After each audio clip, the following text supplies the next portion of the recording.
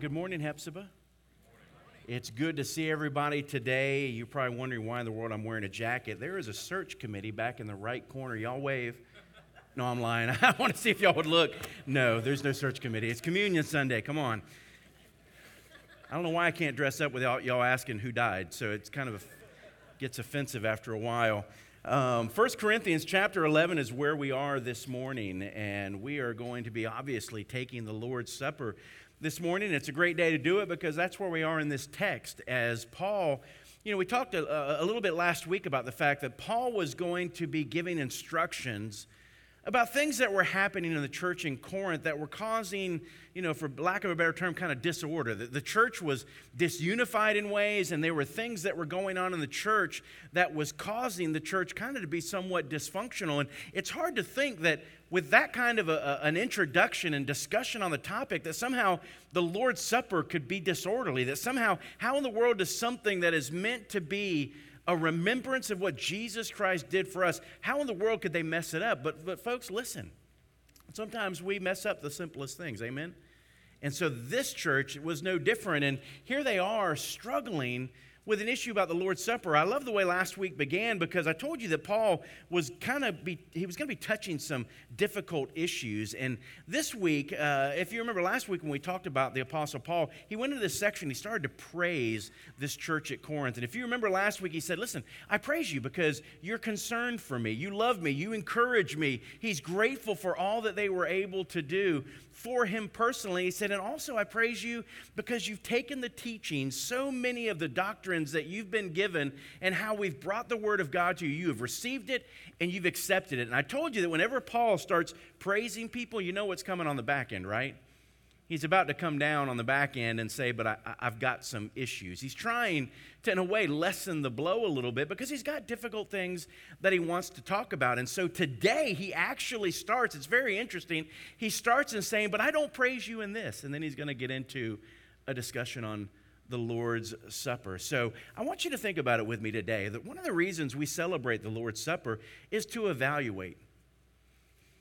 Most times in our spiritual lives, the thing that we never stop and do is really evaluate. Take inventory of where we are spiritually. And one of the reasons the Lord Jesus gave us the Lord's Supper, one of the reasons, there's only two ordinances in the church. One is baptism, and baptism celebrates the new life that we have in Christ, that we become part of a body of believers. When someone is baptized, it's an outward testimony of what has happened inwardly to them. So we take them and we put them under the water that represents the grave. They've died to sin, they've died to self, and they are brought back to new life in Jesus Christ, forgiven of their sins. They are empowered to stop sinning. They have this transformation that has occurred, and God literally took a person who was spiritually dead and raised them from the dead. And what a beautiful image that baptism is. Well, the second ordinance that we have in the church is the Lord's Supper, and it is meant to bring us back to a point of reflection.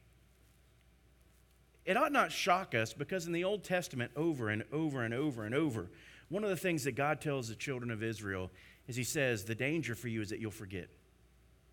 You'll forget what I've done. You'll forget who I am. And so throughout all of the Old Testament history, it's very interesting because their calendars were set to remember. That's why they had festivals, and that's why they had feasts, and they would gather together, and they set their whole calendar around these moments that were meant to push them back and make them think about things like the Passover, to make them think about things of how God provided for them while they were in the wilderness and gave them food and put shelter over their head. And so literally, they celebrated every year these things so that they could remember God's goodness, because when you stop remembering God, I think one of the clearest evidences is in the book of Judges, chapter 2. It says that while 3 generations were faithful to follow God, to honor God, to worship God, to serve God, it says there rose up another generation. And you know what it said simply about them? It says that they didn't know who God was or what God had done for them. Let that sink in a second. The danger is always forgetting. And so how do we evaluate ourselves? Because God says, I want to invite you to this table. I want to invite you to this meal that celebrates the new life that we have in Jesus Christ. It celebrates the fact that Jesus purchased our salvation with his broken body and his shed blood. It reminds us that not only are our sins forgiven, but it reminds us that, listen, we've been made new in Jesus Christ. It reminds us there's a day coming when he's going to see us again, and he's going to come get us, and he's going to take us to heaven. And we're going to talk about all that because it is an evaluation. This moment gives us the chance to come in and to stand before Jesus honest, sincerely. I love what the state of Arizona does when you go into their employment offices. You walk into a room and they have you sit down, and in front of everybody in that room as they're sitting looking at one wall, it's a huge mirror. And you know what the mirror says? Written on that mirror, it simply says, would you hire this person? They get you into a smaller room, and you sit and wait in the smaller room, and there's another mirror on the wall that you're facing. And that mirror simply says, are you sure you're ready for a job? Now, that seems simple, and that seems kind of silly in a way, but I want you to think about it. How many people even go into a job and they're not really thinking about it? They haven't taken time to examine themselves. Am I willing to do what it takes to have this job? Do I really want to work 40 hours? It may change my schedule. It may change whether or not I can go where I want and when I want and how I want. And think about the wasted time that occurs in the state of Arizona, like every other state, with people that they come in and they want a job, but they haven't stopped long enough to evaluate, do I really want this? Am I willing to do what it takes to have this? Am I the employee that I need to be? And am I willing to do what it takes to accomplish the task that's been set before me? And see, even in something like that, when we don't evaluate, the results can be disastrous. The results don't just affect us, it affects everybody that we work with. And in a church like this, the unevaluated life is probably one of the most dangerous things that happens to us as believers. We're so busy, we don't ask the questions that we need to be asking. And that's why Jesus says, you know what, we got to slow down and we got to come together and we got to remember. Let me read these verses to you, and I think you'll see very quickly what went wrong. And then we're going to look at what he tells us to do, and then he's going to give us some warnings. Because you may say, well, you know, how serious a situation is the Lord's Supper? You will be convinced by the time we're done today that it's deadly serious. It may shock you what the Scripture actually says and what Paul has to say right here in these verses. Listen to what he says beginning in verse, hold on. There you go, 17. I don't know why I couldn't find it. In verse 17, listen to what it says. It says, but in giving this, or actually, yeah, that's it, 17. But in giving this instruction, I do not praise you because you come together, not for the better, but for the worse. Now think about that for a second. This is where he comes back. He said, I praise you in a few verses earlier. Now, in the next paragraph, he comes back and says, listen, I don't praise you. Because the Lord's Supper, what is meant to be good, what is meant to be valuable, what is meant to be holy and good for the body of Christ, he says you've taken what was meant to be good, what was meant to be best, and somehow you've made it worse. That's a heck of a statement. And listen to what he says, how that happened, how that occurred.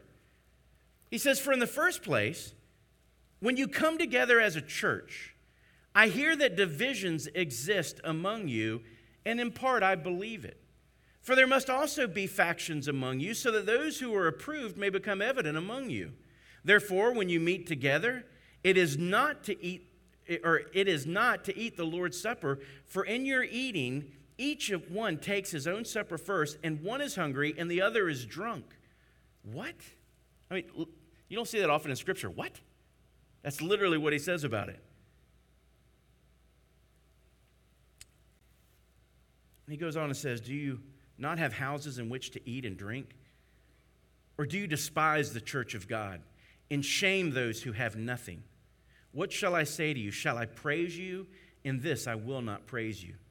For I received from the Lord that which I also delivered to you, that the Lord Jesus, in the night in which he was betrayed, he took bread, and when he had given thanks, he broke it and said, this is my body which is for you. Do this in remembrance of me. And in the same way he took the cup also after supper, saying, "This cup is the new covenant in my blood. Do this as often as you drink it in remembrance of me. For as often as you eat this bread and drink the cup, you proclaim the Lord's death until he comes. Therefore, whoever eats the bread and drinks the cup of the Lord in an unworthy manner shall be guilty of the body and the blood of the Lord.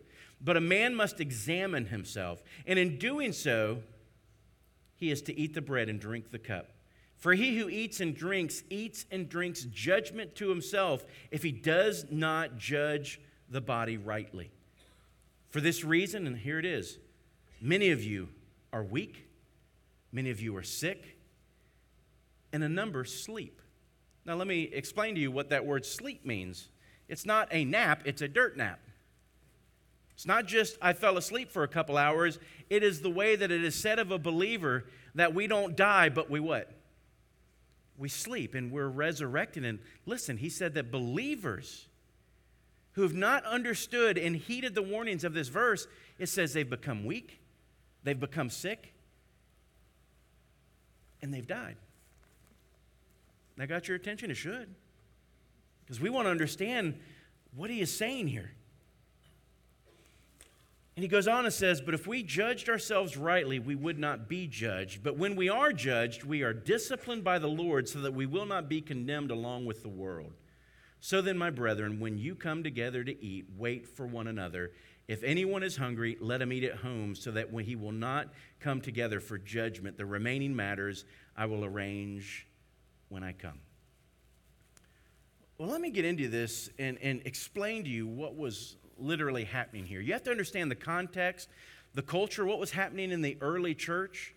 Most of us don't realize that in the Word of God, it's not just the Lord's Supper that is mentioned and talked about, but literally one of the things that was occurring in the early church was that they would gather together. And when the church came together, he wasn't talking about a Sunday morning service like we have today. When the church gathered, where did they gather? At home. They gathered in each other's homes, and people would gather together literally almost every day. And as they gathered together, listen, these were people of different stripes. These were people, some were poor, some were rich. Some were from this side of town. Some were from that side of town. They were people that gathered together, and if you were to ask them about the different opinions they had on theological topics, you know what? Sometimes there would have probably been differences among them in the way that they thought and the way that they maybe even understood certain doctrines, but they gathered together as one body to fellowship, to celebrate. They would pray together. They would read the Word of God together. They would be taught. They would give. They would do all the things that we do in here on a Sunday morning, but they would do it in their home. And when you get people together, this is why Baptists, listen, I believe this is probably why Baptists eat so well. The good book says it. When you gather together, listen, they fellowshipped and they shared a meal together. And you think, how could that go wrong? What could possibly happen in that scenario? These were called, listen, love feasts, agape feasts. That word love, when we think about it, we should think about what Jesus did on the cross for our sins. He loved us so much. He laid down his life for us. His concern was not as much for himself as it was for us. He died in our place so that we could be saved. He didn't come to be served. He came to serve, right? And this is the essence of the love of God, this selfless love. And what happened was when these people started to gather together, I'm sure it started the way that it needed to.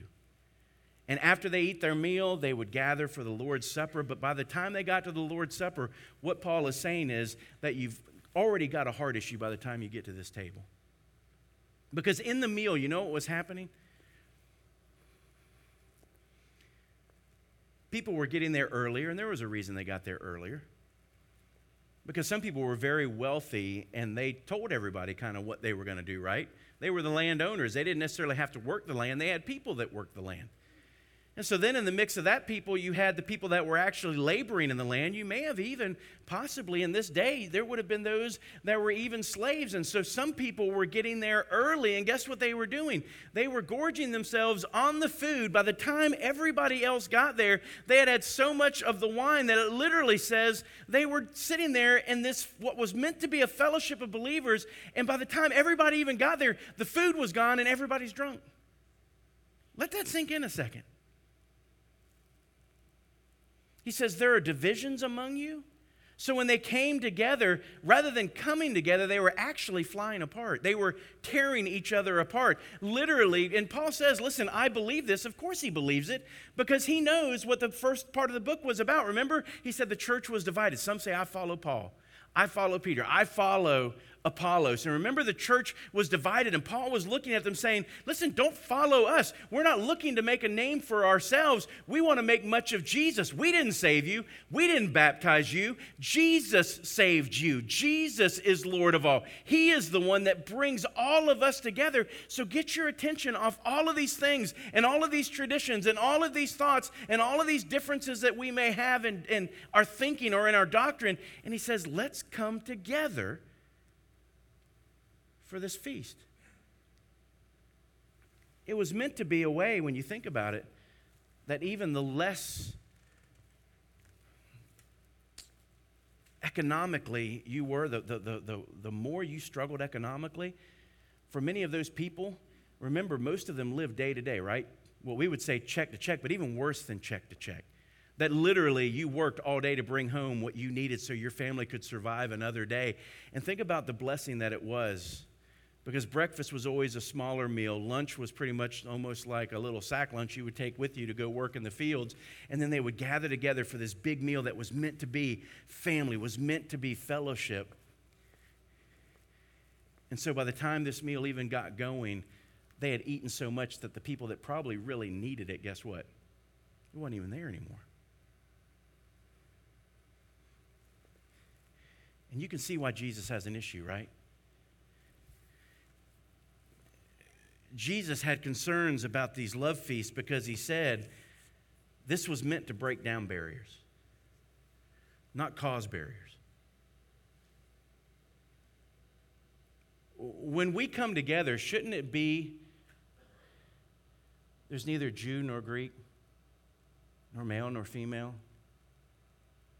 Shouldn't it be that it doesn't matter where we're from socioeconomically? Our color, our heritage, our background, should any of that make a difference? The Bible says that Christ has made us what? One. The meal was meant to be a blessing to those who didn't have. It was meant to bless them. To those who were struggling, it was meant to bless them. It was a way, it was basically what we would call a potluck dinner. That's the best way to describe it. And I'm sure there were some people that probably couldn't bring very much. There were others that could have brought a lot, in essence, to be able to bless those people, that they would get a good meal. We see it on the mission field all the time. When we come, they feel like they have to feed us. And literally, we sit there and think this is a normal meal. You can see the excitement in the eyes of the people that we go do ministry with around the world, because for them, that may be the best meal they've had all year long. If it was just them, they'd just have rice or the fish that they just caught. But when the Americans show up, they try to put on this huge feast, and it's an amazing thing, because you can see where they want to gather and they want to bless. And we're constantly saying, listen, we don't need this much food. You could feed the village what you're feeding us right now. And in essence, guess what? They'll take all that food, and that's exactly what they'll do with it.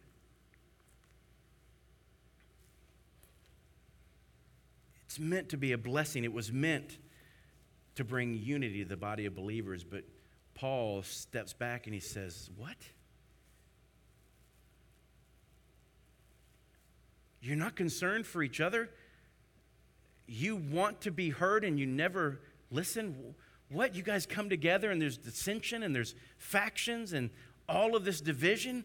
He just can't understand how it's come to this thing. And now he says, you're going to come out of this, what's supposed to be a love feast, and take the Lord's Supper, and already your hearts are divided. Already your hearts aren't in the right place, and you take the Lord's Supper, and he's saying you're bringing judgment on yourself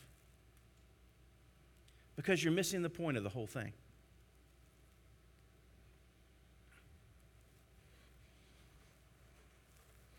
And he gives instructions about the Lord's Supper.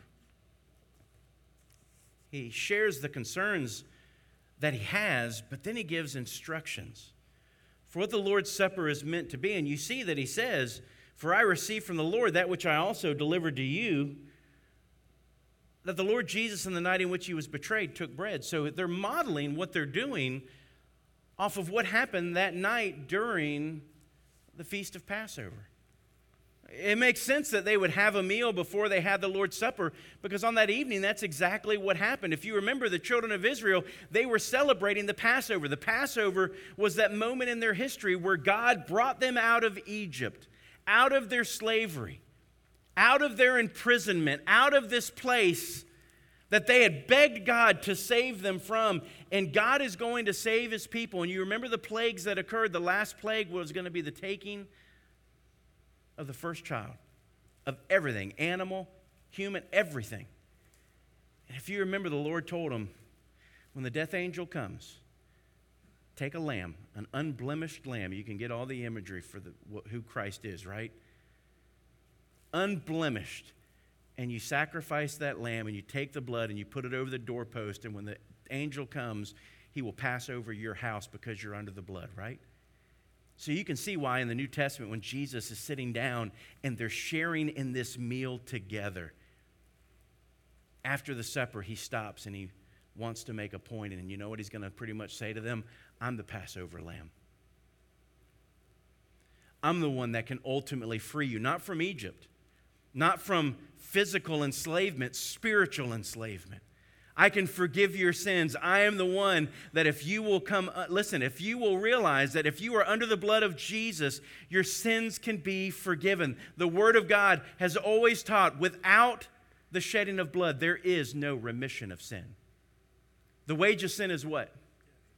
Death. And that judgment sat on all of us until Jesus Christ came and he said, I will die in their place. And he says, I'm that lamb that's going to take away the sins of the world, right? And so he instituted the Lord's Supper after they took that meal, and they were simply modeling what Jesus had shown them. But the attitudes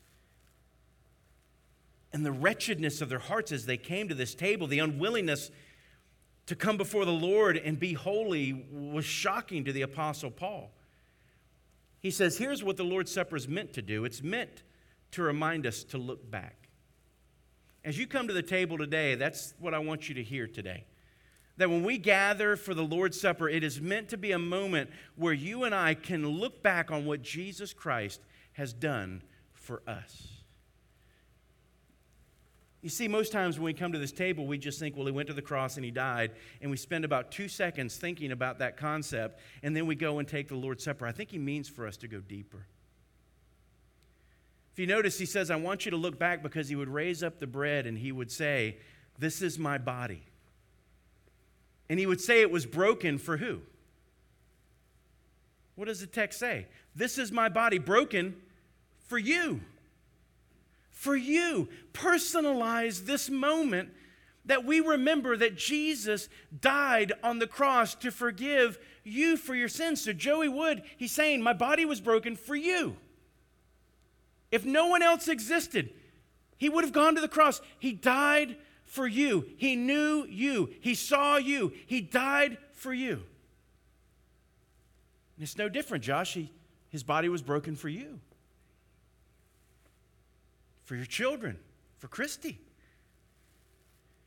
Brian, I want you to hear what he means when he says, this is my body. It was broken for Brian Stevens. And then I want you to think of what that entailed.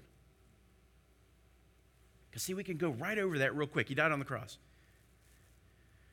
Now, when we come to this moment, we ought to be thinking about what it costs to purchase that salvation.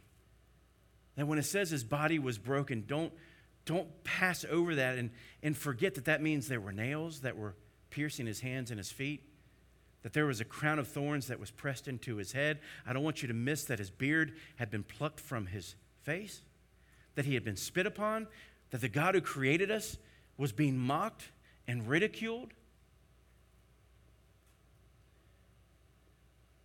that he was beaten almost to death before he even got to go to the cross, scourged, punched in the face. He endured the most horrific death so that he could say, This is my body, broken for you.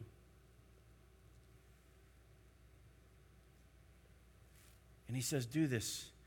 Eat this bread. Why? So that you can remember. So you can look back and know what it cost. And then he raised the wine, and what did he say? This is the blood of the new covenant written in my blood. What was the old covenant? Well, in the Old Testament, it was the what? It was the law. Sure, you can go to heaven. Sure, you can have a relationship with God if you can maintain perfection. Then the law can save you. But you realize that in reality, from the moment that Adam sinned, all of us were born sinners. There is not one person. All throughout the Old Testament scripture, at the end of the Old Testament, all we're left with is, you are condemned by the law. If someone doesn't come save you, you are dead. Eternally. Forever judged in hell. Apart from God. And you are so dead you can't save yourself.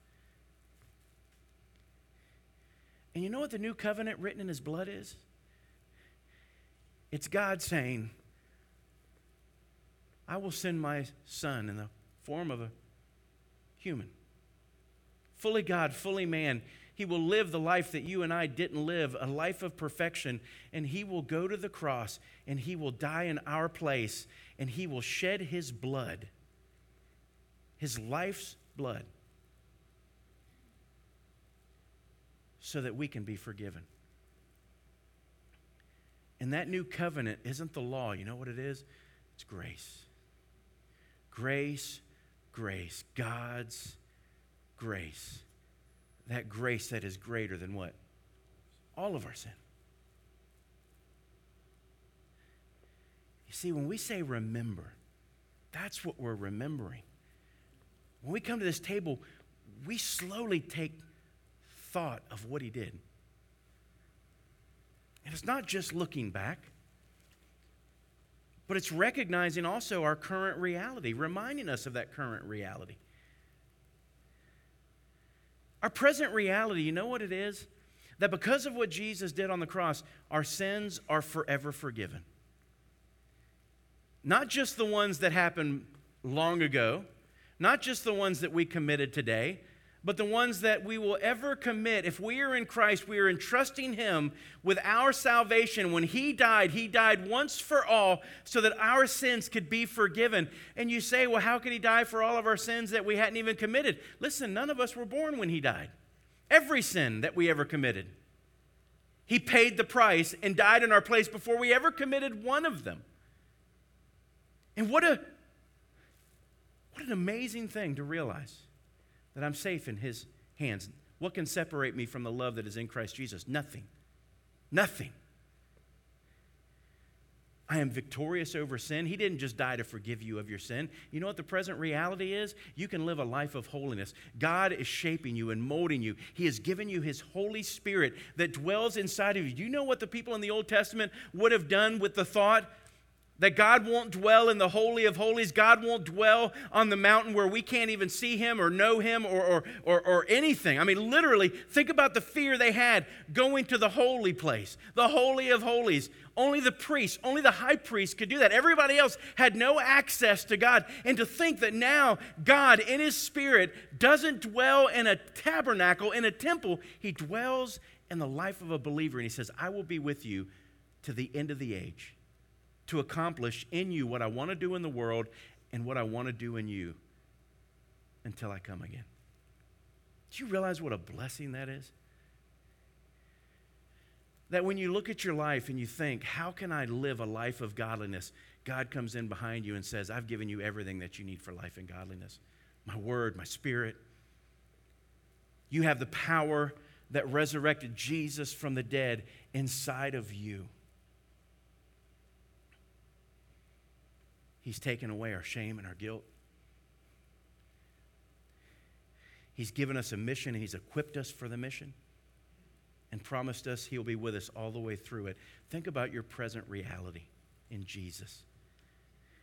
You're not a victim. You are more than conqueror. That's what Christ said. You're victorious. He's won. That's our present reality. And he says that I want you to be reminded that we gather together as believers celebrating those facts. It is meant to remind us that we have communion with each other. We share this story. We share this life. We are brothers and sisters in Christ. We were enemies, but now it says that he has brought us together. And not just enemies against each other, but we were enemies even of God. And God says, you're no longer an enemy. You were a friend. You were a child of God. Now all of you come together to this table and celebrate that.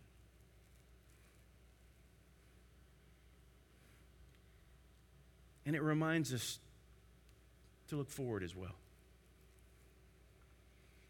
When you think about the need to look forward at our future, remember he says that as you take this meal, you are proclaiming the gospel. To the world, they watch a church of so many people from so many backgrounds, all believing, all professing this faith in Christ that has broken down every barrier. And we come to this table together to remember, to rest in our present reality, to fellowship with each other, and we look forward to the fact that, you know what? He hasn't even finished fulfilling all of his promises yet. Most of which is we get to take this as a testimony to the world until Jesus what? Until he returns. Isn't it good news to know that he's returning? Isn't it good news that just as he promised he would save us, he has accomplished that work, and we know that he is going to return one day to come and get his children? I want you to remember that his death has opened eternity to you. In heaven, with him. I want you to remember the words that Jesus gave to you. He said, listen, I'm not going to leave you as orphans. I'm going to give you the Holy Spirit. And more than that, I don't want you to be worried. I don't want you to be troubled. Don't let your heart be troubled. Why? He says, because I'm going away. And that thought was troubling for them, but he said, don't be troubled because I'm going away to do what? To prepare a place for you. So that where I am, you may be also. And he's coming to get his children again. And until that day, we have work to do, but we don't work alone. We have the body of believers.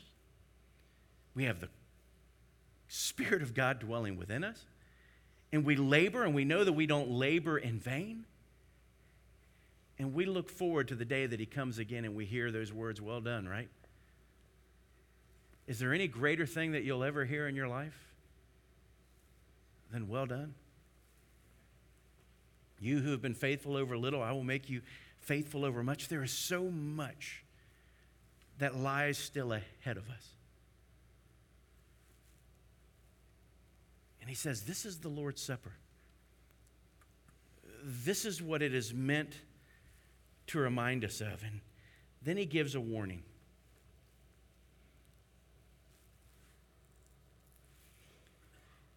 He says, but if you come to this table, you have to approach the Lord's Supper respectfully.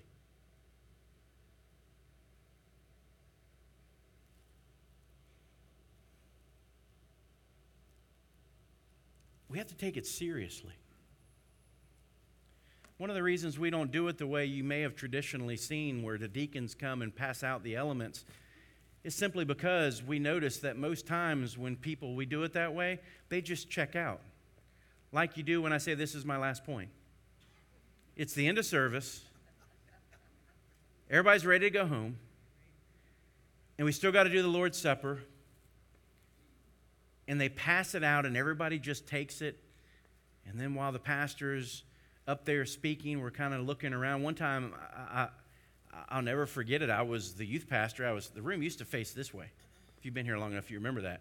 I was sitting over here near the front, and there was a kid across the aisle that I was watching. He was about 15 years old.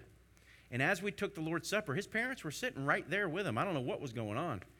But I look over there, and you know what he'd done? He'd taken the juice, and he put it on his knee, And he and the kid beside him were laughing and giggling. And all of a sudden, I watched him bend down. He put his arms behind his back, and he took it like you would a shot of whiskey or something off of a bar. And he put his head back, and then they just giggled and laughed.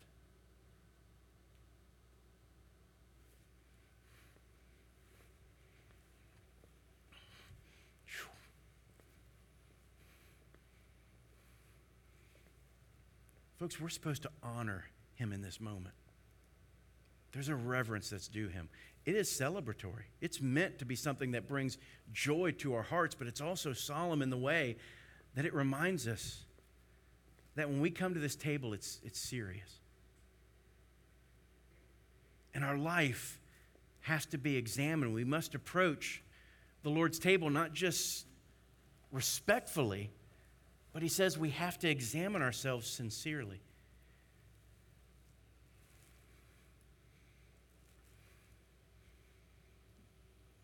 I've told you a few years ago, a long time ago in the Greek world, they used to make wax sculptures, or they used to make stone sculptures. And if you remember, when you make a stone sculpture, it's kind of expensive, right? You got to go get this rock and you got to get it brought in, and people would pay top dollar to pay an artist to make a sculpture for them. They'd go put it in their garden or wherever. And you can imagine that if you're trying to chisel away at a sculpture and suddenly you nick the nose off or something, that's costly. Because you've already proportioned it and everything is set at that point. If you knock the nose off, you're kind of thinking to yourself, well, now what in the world do I do? Do I start over? Because if you start over, you're not going to make any money now. And so what they would do is, with all the blemishes that were in the stone, they would just smooth wax into it. Because you can make wax any color you want, and it'll fit right into all the crevices and all the cracks. You can form it, and you can shape it to be whatever you want it to be, and they would just fix the blemishes. And then they would go to the person, and they would offer it to them as if it had been done perfectly. Well, the only problem with that is, in a matter of time, over years, what's going to happen?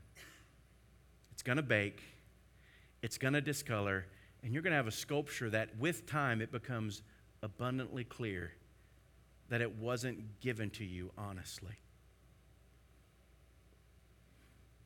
Folks, that's what sincerity really is the picture of. It's like saying, you know what, here I am.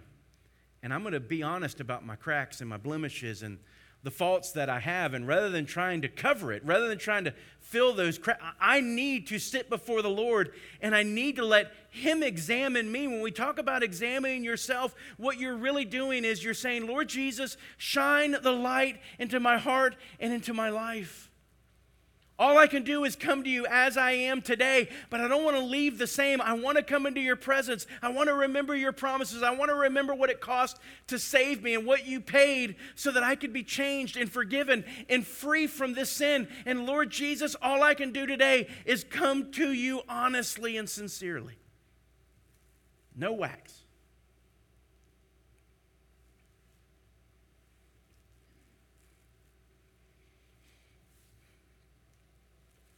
Folks, that's what Jesus is asking of you today. To look at your relationships, to look at your attitudes. To come before Him, and are you allowing Him to do the work in you that He desires to do? It's interesting because in this text He says, you must examine yourself so that you don't come to the table unworthily. Now, let me ask you a question. That's confusing for us as believers because if we think about worthiness, then our first thought is, well, who is worthy? I'm a sinner. I struggle. And I'm saying that's me. How in the world can I come to the table if worthy means perfection? That's not what He's getting at. What He's saying is there's a way to come at the table and come to the table in an unworthy manner. None of us are worthy to take this, except that Christ made us worthy. And I want you to remember, here's a little tidbit. Remember when they were celebrating the Passover meal? And Jesus comes in, and everybody had dirty feet. apparently no one had thought about, and there apparently wasn't a servant to do it, that we need to wash our feet, which was the custom. And here, Jesus, King of the universe, the Son of God, he comes in and he says, I'm going to wash your feet. Do you remember that discussion? Man, Simon Peter's like, nope. Jesus, I will not let you wash my feet. Remember Jesus' words to him? He said, listen, you better let me wash your feet. He said, I've already washed you clean. What he was saying was, I mean, think about in that time, that custom, you would go to this house to celebrate this meal, and you would shower, right? I mean, you're clean. Your pits smell clean. You got all the grime off your neck. You don't smell rancid from your day's work of fishing or whatever else, these fishermen. And they have cleaned themselves, but the issue was they had to get from here to here. And so while the rest of them is clean, what is dirty? What's dirty? Their feet, because they wore sandals. And what an image for us, because he says, listen, I've already washed you and you are clean, but you better let me wash your feet or you have no part in me. And then Peter's like, okay, well then wash my head and wash everything else. But do you see the imagery that is buried in there? That for us as believers, has he not cleansed us? Have we not been washed in the blood of Christ, right? I mean, that imagery of being made pure and made holy and made clean, but there is a reality that we walk in this world and we walk in this flesh, right? And what still happens to us? Our feet get dirty. Our feet stink. And we got to come to Jesus and say, wash me. We got to humble ourselves and put our feet in the hands of the Master and say, Jesus, you can only make me clean. That's what we do when we come. We examine ourselves and we recognize the dirtiness of our own feet. And there's Jesus. I mean, it's incredible imagery with a towel and a basin. The last one that should have to wash my dirty, stinking feet. And he does.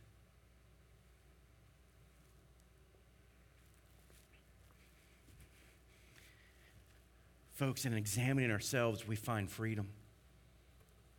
We get honest before God. He shines the light into the dark corners and the dark places, and we get right with him, and we get back to that place where we love him with our heart, soul, mind, and strength, and we love other people, because examining yourselves means that not only are you examining your walk with Christ, and are you walking rightly with him so that you can repent and you can speak to him and allow him to cleanse you before you come to this table. But it's also about other people too, because until our relationship is right with others, even on a daily, week-to-week basis, remember what he said? Before you bring your gift to the altar, if you have a brother or sister or somebody who has something against you, leave your gift and go and make it right. Isn't that what Jesus said in the Sermon on the Mount? And so if there is a brokenness, not just between you and God, but between you and someone else, you need to get that right in your heart today. And with every intention, you leave this place today and you commit to the Lord. You take this Lord's Supper and you commit, listen, I am going to make this right. As far as I am concerned, I'm going to do whatever it takes to live peaceably with that person. See, some people struggle to take this because they say, I have an issue with my children. I have an issue with a friend, and I've gone and I've tried, and I've cried with them, and I've asked them to forgive me, and they won't do it, and there's still this issue. I shouldn't take the Lord's Supper. Folks, he knows your heart. We overcomplicate this so many times. As a pastor, I'd probably never be able to take it if I'm sure somebody out there has an issue with me that I don't even realize it. And if they do, I have a responsibility to go and to do all that I can to bring peace and forgiveness and unity back to that relationship. But all I can do is stand here honestly before God today and say, as far as I am concerned, I will do all that I can. I will extend grace. I will extend mercy. I will restore this relationship to the best that I can do it. But folks, if you don't examine yourself, and let me add one more thing. This table is for believers in Jesus Christ, baptized believers in Jesus Christ. This is not a meal. That was another reason we quit passing it out, was because it was easy when it was passed down kids might not be sitting with parents, or we may have guests that we're just passing it out. And many times churches, they don't understand that they need to help people understand that this is for believers in Jesus Christ. If you've never repented of your sins, if you've never believed on Christ for your salvation, if you're not surrendered to Him, this meal is not for unbelievers. But before you think to yourself, well, then what am I doing here today? The greatest thing that could happen here today is not what will happen at this table. It's what would happen if one sinner would repent. If one person would give their lives to Christ. We had someone this morning that shared that they had given their lives to Christ, wanted to follow Him in believer's baptism. Folks, that's what makes heaven rejoice. That which is what makes the angels sing. That's what makes God celebrate. The coin that's been found, the sheep that's been found, the son that was lost and has now come home. Nothing greater will happen in this room today than someone give their life to Jesus Christ, saying, I believe that He can save me because of His death, burial, and resurrection on the cross. I'm trusting Him to forgive me of my sins. I'm placing my hope in Him, and I will follow Jesus. That's the greatest thing that could happen in this room today. And so while they're taking the Lord's Supper, you pray, you ask Him to forgive you. You profess your faith in Him. You surrender your life to Him. And listen, you may be sitting in here and you've been doing this for 20 years, playing a game, coming to church every week. You come because your spouse wants you to come. You're going through the motions, but you know in the deepest part of your soul, you don't have a relationship with Jesus. And you say, I've taken this supper before, I may as well take it again. Don't.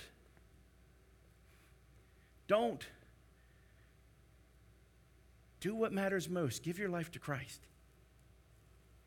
And we'll celebrate this meal again with you. Because if you don't do those things we just talked about, you'll be here and you'll take it unworthily. And I want you to make sure that you understand with me today the seriousness of not doing so.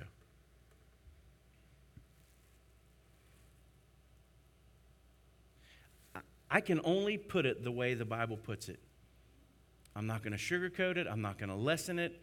I'm not going to try to dance around it to make it palatable. Paul literally says to these people, God loves you enough to not let you keep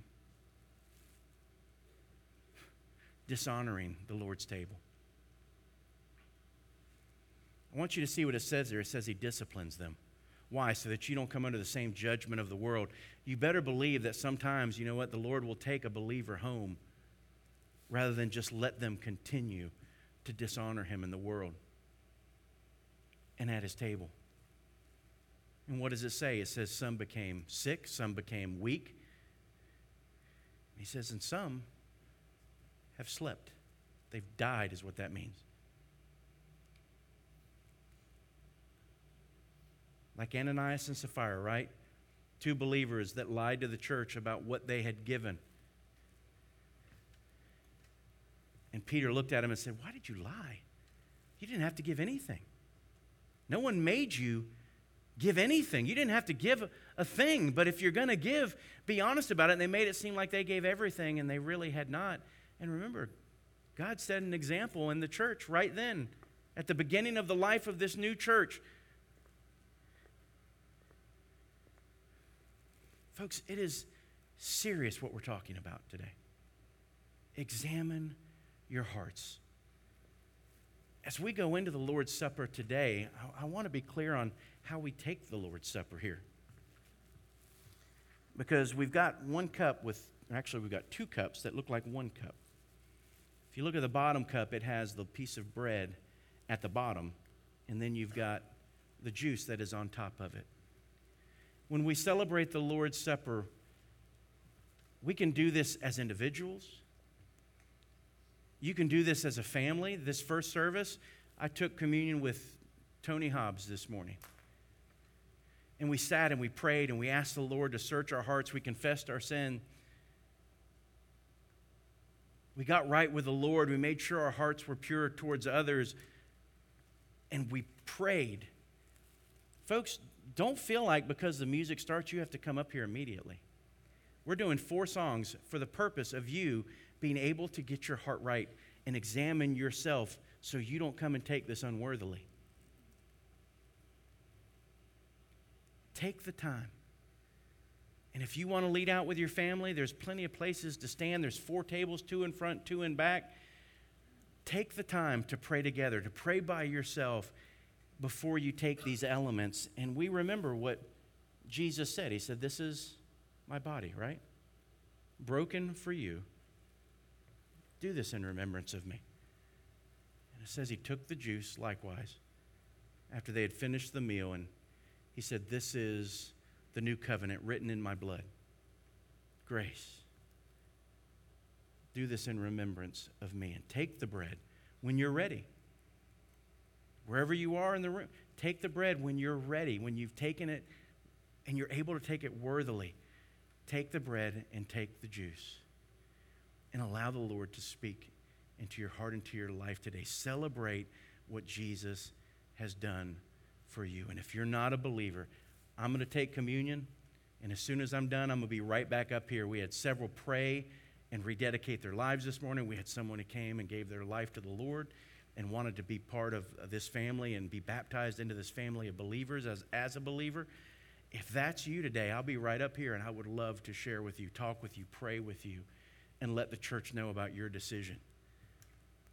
But this is a moment for you to get before the Lord. So as the musicians are coming, Father, we thank you so much, Lord, for your word that challenges us, that speaks to our hearts, goes to the depths of our soul and reminds us of what you require. And Lord, I pray that as we come to this table today, we would come in a way that is worthy. Not that we are worthy, but Lord, that you've made us worthy. Lord, that we come here today having examined ourselves, being truthful and sincere about where we are spiritually, Lord, so that we can come and ask of you to continue this work in us, Lord, that we would not miss that, Lord, with you we have hope. Without you we have nothing. With you, everything is possible. Without you, nothing is possible. And so, Lord Jesus, we're simply remembering all that you accomplished on the cross and through your resurrection. And Lord, may we be a changed people, a different people. I pray that we won't move towards these tables until we've evaluated ourselves. And Lord, if there's someone here that needs to know you, give them the courage to pray where they are to receive Christ, and more courage to come and say, Pastor Aaron, I'm a believer. I've prayed to receive Christ, and I want to let the church know, and I want to be baptized, and I want to be part of this church family. Lord, while everyone else is at the table, Lord, give them the courage to step out and to let the world know what they've done. So, Father, this moment, we thank you for the invitation. Lord, we thank you for your life that was given. And Lord, we pray that you would move in us today. In Jesus' name, amen.